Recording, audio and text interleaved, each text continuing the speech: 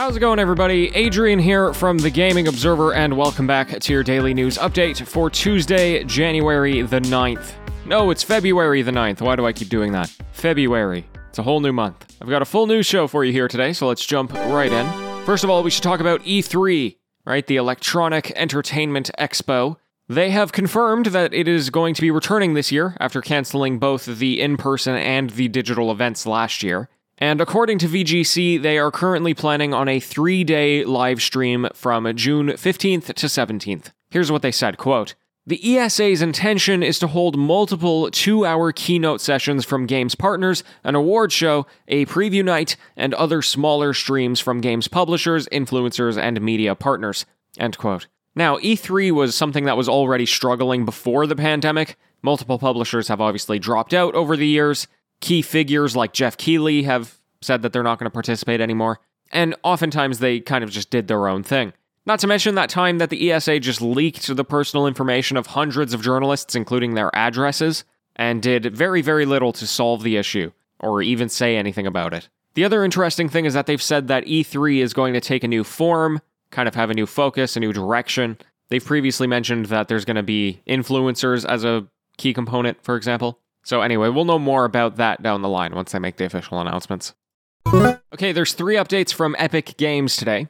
First of all, they're planning a new sale for the Epic Games Store, which is going to start this Thursday, and it's going to go for 2 weeks. It's called the Spring Showcase.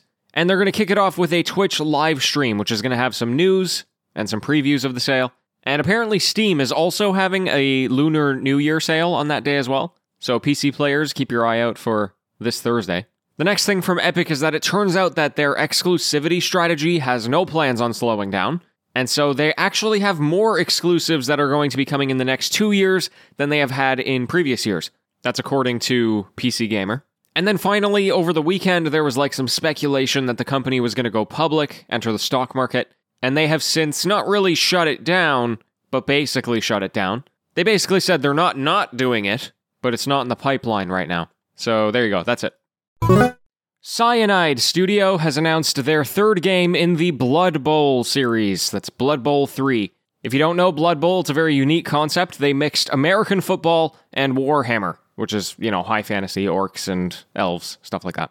So there's going to be 12 teams in the game. That includes orcs, dwarves, elves, humans, nurgles, bunch of other stuff. And, based on what I can see, this game isn't going to be innovating that much. It's going to be the Blood Bowl that you know. But I know that a lot of people really love this series, and hey, if you're intrigued by the concept, then feel free to check it out. It's going to be on all of the usual platforms, both old and current-gen consoles, in August of this year. The online multiplayer game Rust is officially going to be getting a new softcore mode. That's what they call it, softcore. And the idea here is that Rust is a very ruthless game in terms of like PvP. People can knock down your housing when you're away from the game and stuff like that. And there has always kind of been this sentiment that people wished they could play the game without having to worry about that kind of thing, kind of like Sea of Thieves. Well, Rust has now said, okay, we're gonna put something out there where you keep all of your items when you die, and there's going to be safe zones, and, other things. So, anyway, in my opinion, it's good news. I like to see stuff like this. Okay, and then I've just got 2 quick updates. I'll put it into one segment. First of all, Minecraft Dungeons, which is the Diablo-like game set in the Minecraft universe.